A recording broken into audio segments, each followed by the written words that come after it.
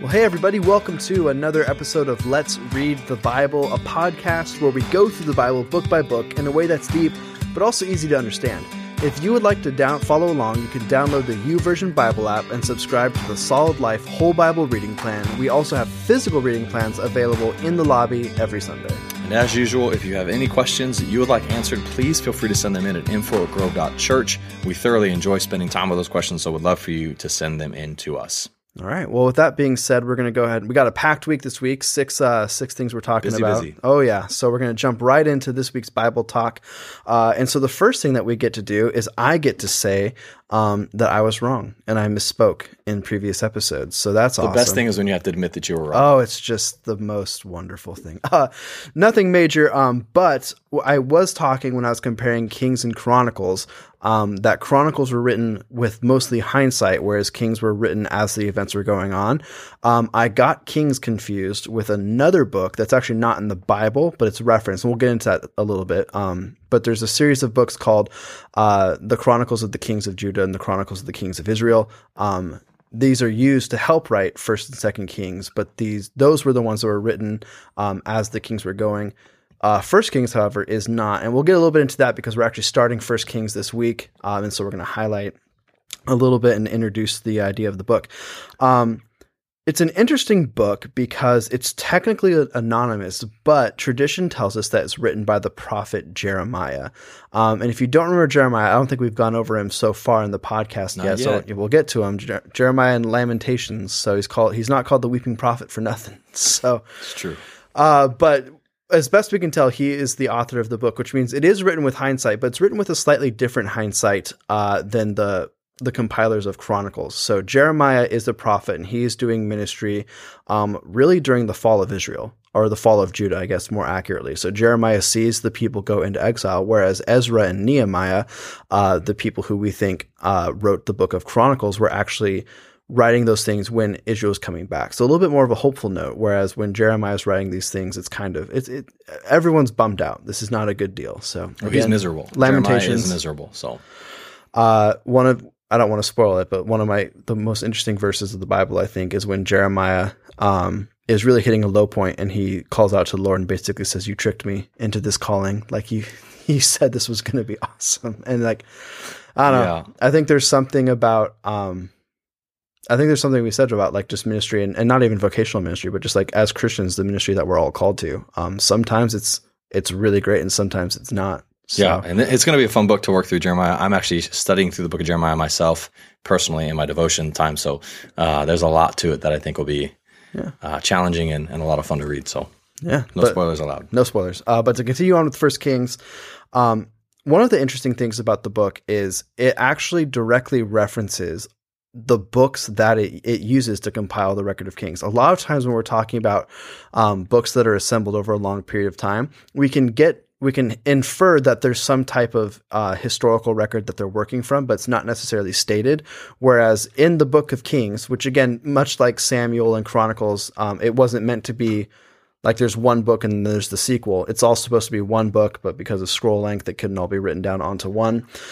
But a few of the books that are referenced include Solomon's Proverbs, the official court records, the book of the Acts of Solomon, the book of the Chronicles of the Kings of Judah, and the book of the Chronicles of the Kings of Israel. And so those are all throughout Kings. You'll see these things written. You'll see them reference this thing, and it's as it's written in blank. This happens, that whole sort of thing. So it's a really cool thing to be able to look and see the authors of the Bible.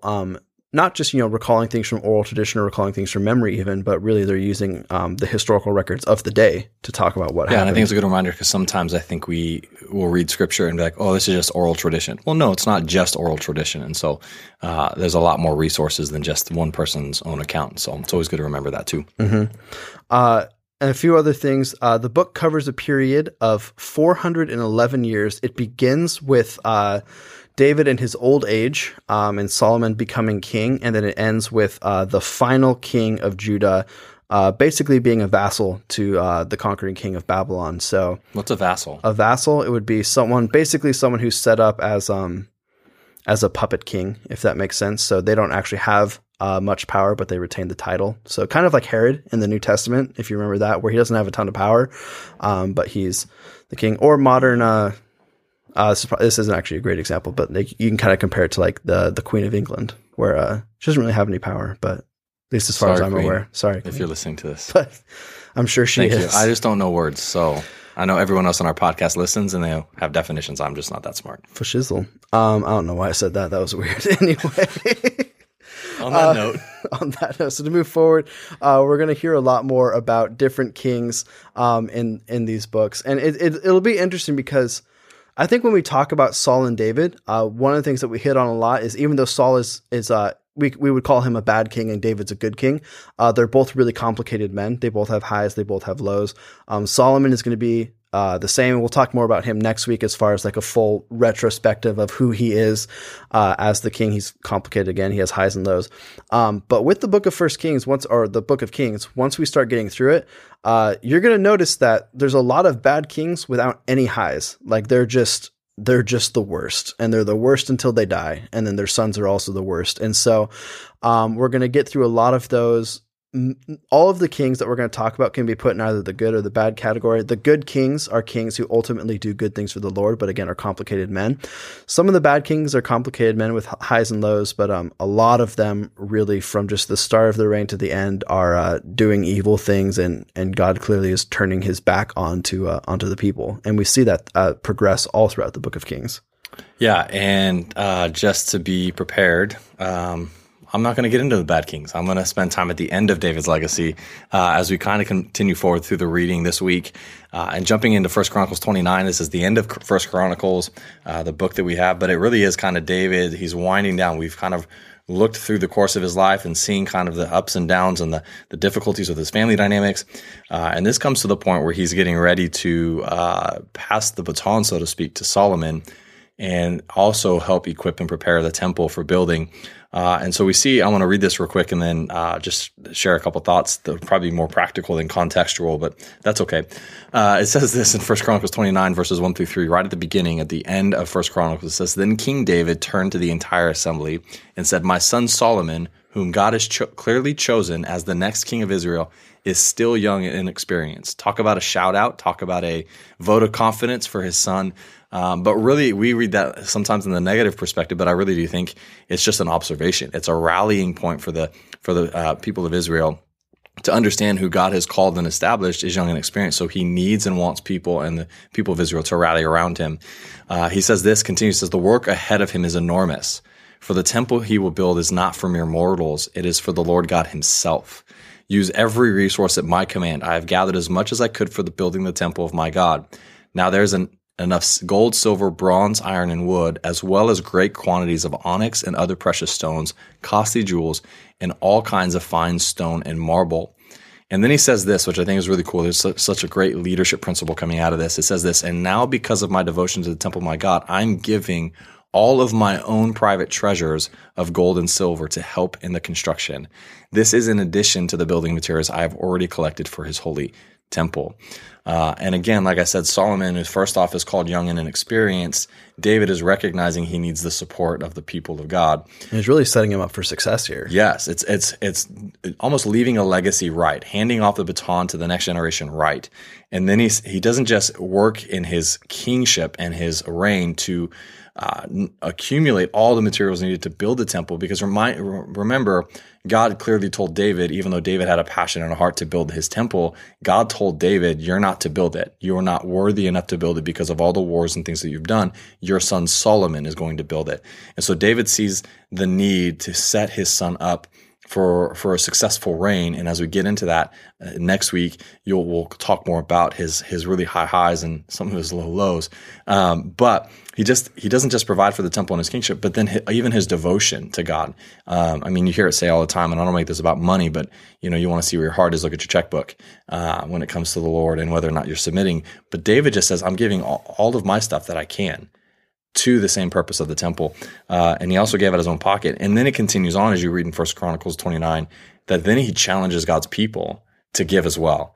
And it says at the end of the first few verses of chapter 29 that all of the God's people rejoiced. And so I just thought it was a really cool dynamic as David's kind of coming to the end. He remembers and realizes what's important to do is to hand off the baton, not hoard it, which again is just leadership. It's how are we raising up and helping those behind us as followers of Jesus to be successful in following God's call. Yeah, and I think there's something really powerful there as far as just leadership goes as well. And, as church leaders, it would be massively hypocritical if we were asking people to give to the mission of God, and then we weren't giving at all.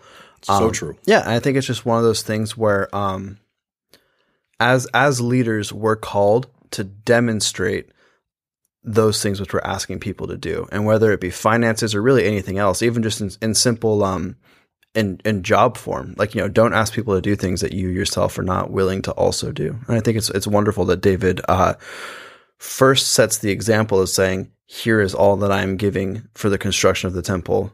Now I'm asking all of you to give so that this can happen as well. And we're actually going to fast forward a little bit into 2 Chronicles.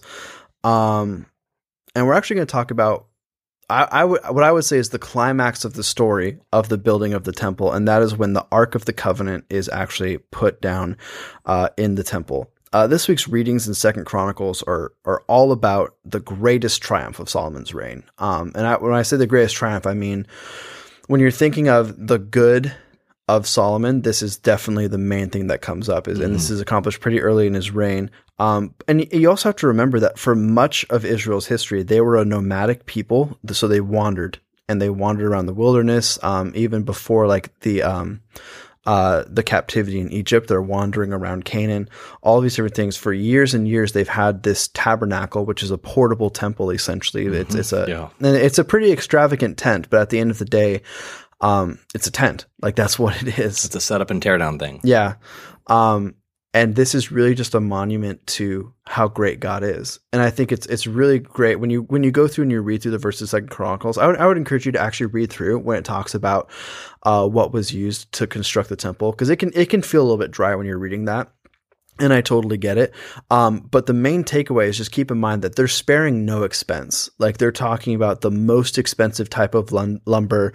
They're putting gold everywhere everywhere they can. This temple is not just meant to be a structure that you can put the ark into, but it's really meant to be this incredible testament to who God is. And this is where the presence of God is going to be housed for generations of Israelites. So it's a really wonderful thing. I think for us today, particularly because we're living under the new covenant, and the church doesn't have, and when I say the church, I mean the building of the church doesn't have the same significance that the temple has. For instance, the church isn't really a monument to God as much as it is a gathering place for people to worship, whereas the temple at this point really is kind of saying, we want to house the glory of God. And so it's a really beautiful thing.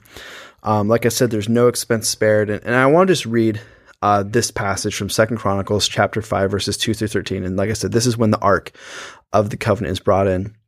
Keep in mind, this is where the 10 Commandments are housed, among other things. This is the most holy thing, object in Israel. We talked about it a few weeks ago, but Uzzah dies because he puts his hand onto it. When it's left in the hands of the Philistines, plagues come. When it's left in the hands of some of the Israelites, basically they just prosper, and they don't even know what to do with all of their wealth. It's an incredible thing. It's a testament to the covenant of God. It's really the symbolic, it's the symbol of God's covenant. And so now it's finally being brought into a permanent house. It's no longer wandering, but now it's going to be housed here. And so starting in verse 2, it says, "Then Solomon assembled the elders of Israel and all the heads of the tribes, the leaders of the fathers' houses and the peoples of Israel in Jerusalem, to bring up the ark of the covenant of the Lord out of the city of David, which is Zion. And the men of Israel assembled before the king at the feast that is the 7th month. And all of the elders of Israel came, and the Levites took up the ark. And they brought the ark to the tent of meeting, and all the holy vessels that were in the tent, the Levitical priests brought them up. And King Solomon and the congregation of Israel who had assembled before him were before the ark, sacrificing so many sheep and oxen that they could not be counted or numbered.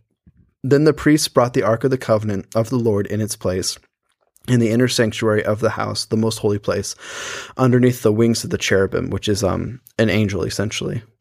Sorry, I lost my place there. Then the cherubim spread out their wings over the place of the ark, so that the cherubim made a covering above the ark and its poles. And the poles were so long that the ends of the poles were seen the holy place before the inner sanctuary, but they could not be seen from outside. And there they are to this day. And they are there to this day. There was nothing in the ark except for the 2 tablets that Moses put there at Horeb, where the Lord made a covenant with the people of Israel when they came out of Egypt. And when the priests came out of the holy place, for all the priests were present and had consecrated themselves without regard for their divisions, and all the Levitical singers, Asaph, Heman, Jehudath, I should have looked up how to pronounce these names beforehand, their sons and kinsmen, arrayed in fine linen with cymbals, harps, and lyres, stood east of the altar with 120 priests who were trumpeters. And it was the duty of the trumpeters and the singers to make themselves heard in unison in praise and thanksgiving to the Lord. And when the song was raised with the trumpets and cymbals and all other musical instruments in praise to the Lord, they said, "For he is good, for his steadfast love endures forever." The house of the Lord was filled with the cloud. And I think it really just reads like the end of a movie, where they're bringing the ark down the street. It says they sacrifice so many animals they can't even count, which sounds gruesome to us today. But again, remember, this is a symbol of the covenant. They're really showing like God he forgives sins, and that's the symbol of it. They bring in the ark, which I think is just an incredible moment where they put it down, and then they just begin to praise God. And I love the fact that, and I didn't catch it until I was just reading it just now, but so often we refer to it as the Ark of the Covenant. But in this passage, it's referred to as the Ark of the Covenant of the Lord. Or in other words, it's not just a random covenant, but saying the covenant that the Lord has made with us. This ark symbolizes that covenant. And I just think there's no better thing to be singing when it says that the song they're singing was, "For he is good, for his steadfast love endures forever." Yeah. And that really is what the ark is all about. That's what God's covenant is all about. Yeah, and it's.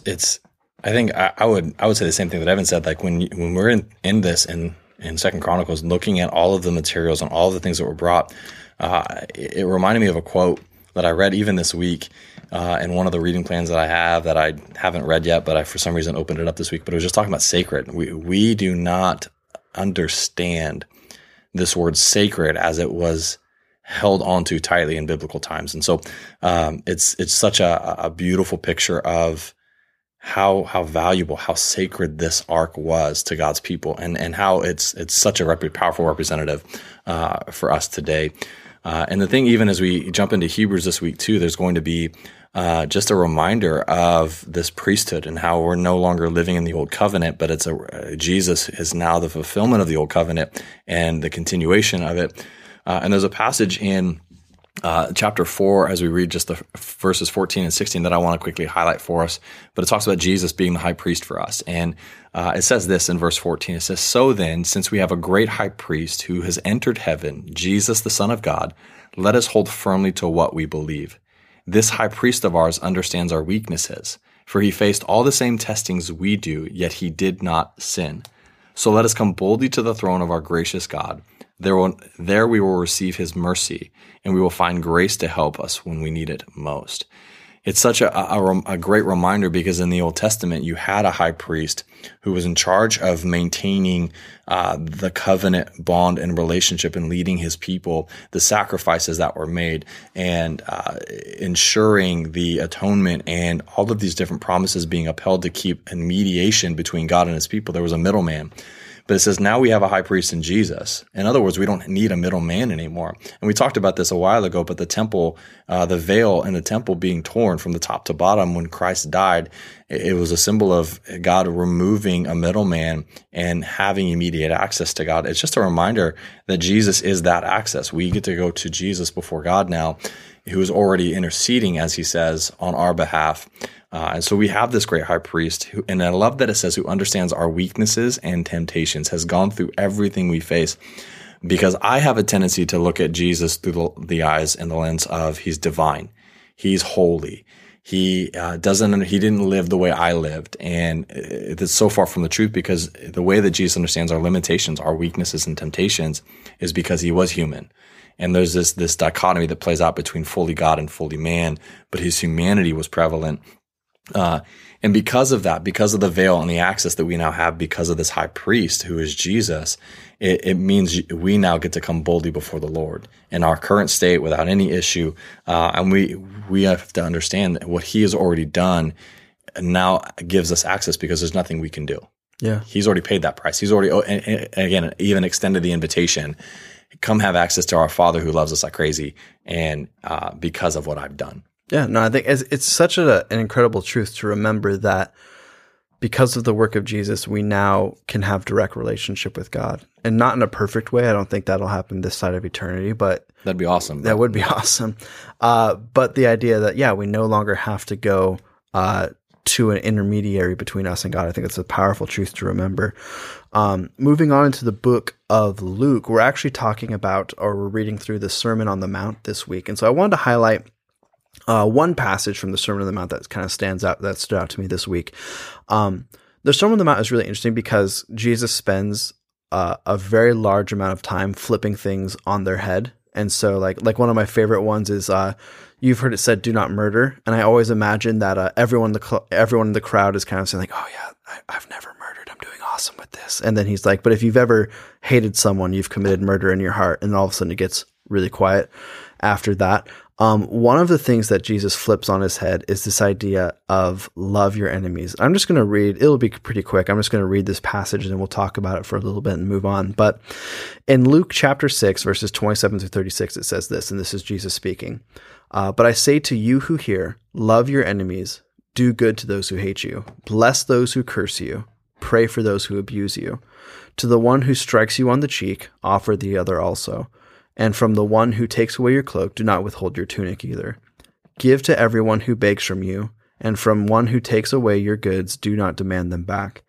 And as you wish that others would do to you, so do to them. If you love those who love you, what benefit is that to you? For even sinners love those who love them.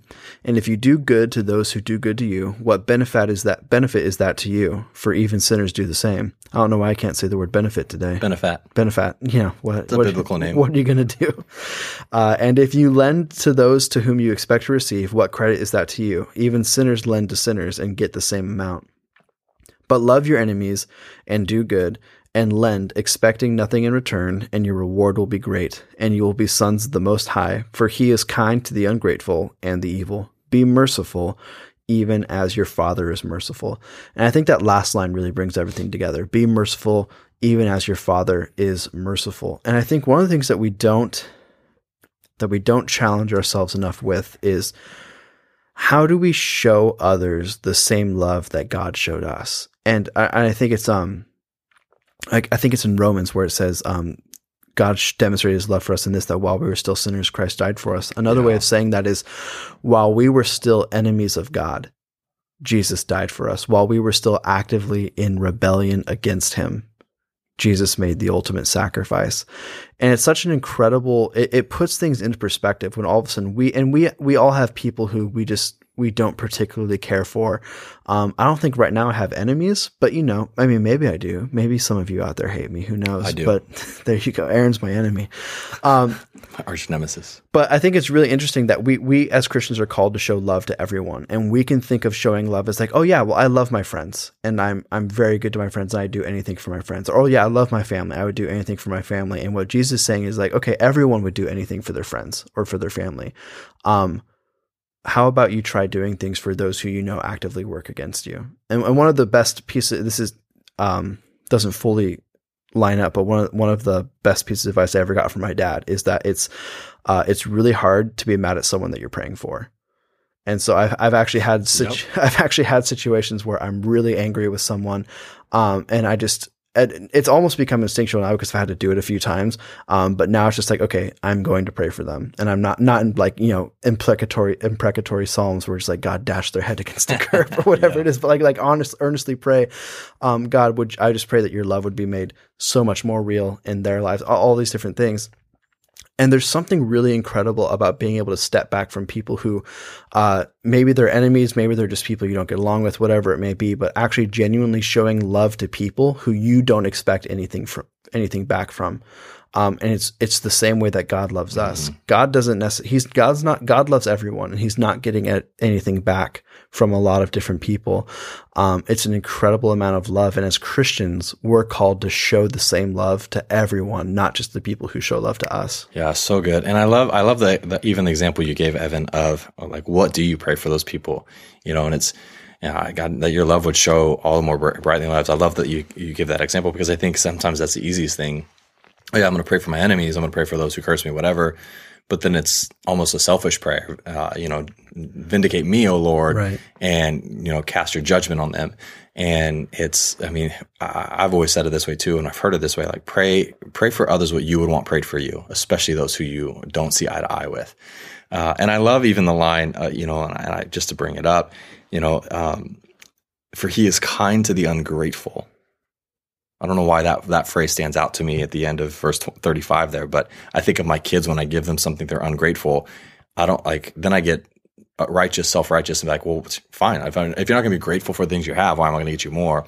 But it says he's kind to the ungrateful and the evil. So be merciful, even as your Father is merciful. So, man, that line challenges me, and I don't like it. So I'm going to delete that from these notes. The Sermon on the Mount is one of the most challenging portions of Scripture in the Bible, and it's in a good way. One that's it's worth the most revisitation, Absolutely. I think, in our lives. So, and then kind of to wrap up this week, I want to take a moment and just highlight Psalm chapter 9 and just the first 2 verses. Because I think they're just a fitting challenge and reminder, even coming out of some of these dialogues, and just a little bit of an insider information. Evan and I don't pre-plan what we're going to talk through. We each just kind of take portions and segments and say, I want to highlight this one or this one. And then we sit down together and like, oh, these things are actually fitting really well together. So take it for what it's worth. But Psalm 9 verses 1 and 2 say this: I will praise you, Lord, with all my heart. I will tell of all the marvelous things you have done. I will be filled with joy because of you. I will sing praises to your name, O Most High. And it's such an incredible picture of choice, of a willingness to remember all the good things God has done, even in the hard times, even in the face of ungrateful people. Are we willing to celebrate and remember who God is and what he's done? Because as we remember him, this was not planned, but it's just the way it works. If we can remember God's mercy, we will then be more merciful. And the psalmist, one of the things, again, this is, and I mentioned this a few weeks ago, talking about a psalm of David versus of David, a psalm. A psalm of David literally means this is the one that he's not yet experiencing. I believe I always get them mixed up, but he's not yet experiencing what he's writing about. It's a willing mental choice, a cognitive ability. And when he says, I will praise you, Lord, with all my heart, I will tell of all the marvelous things you've done. It's literally this picture of the whole inner self to be engaged in loving and praising God, whether in private or in public. And it's such a tension to live in that you and I get an opportunity every day to choose how we're going to respond to our situations. And the psalmist, as the psalm continues on, you see there's kind of ups and downs in it. But he just simply says, Lord, I'm going to choose to praise you. I will praise you. It's a decision I'm making today.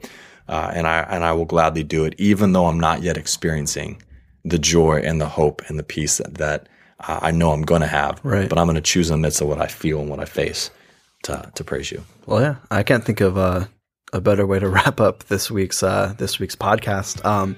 Just as a reminder, we are a podcast of the Grove Church, but we're not the only podcast of the Grove Church. You can check out all of our different resources and podcasts on our website at grove.church. Also, do us a favor, leave a review on whatever app you're listening on. It just helps get the word out there and kind of grow this community of people listening to the Bible. With that being said, we hope you all enjoyed this week's episode, and we will see you next week.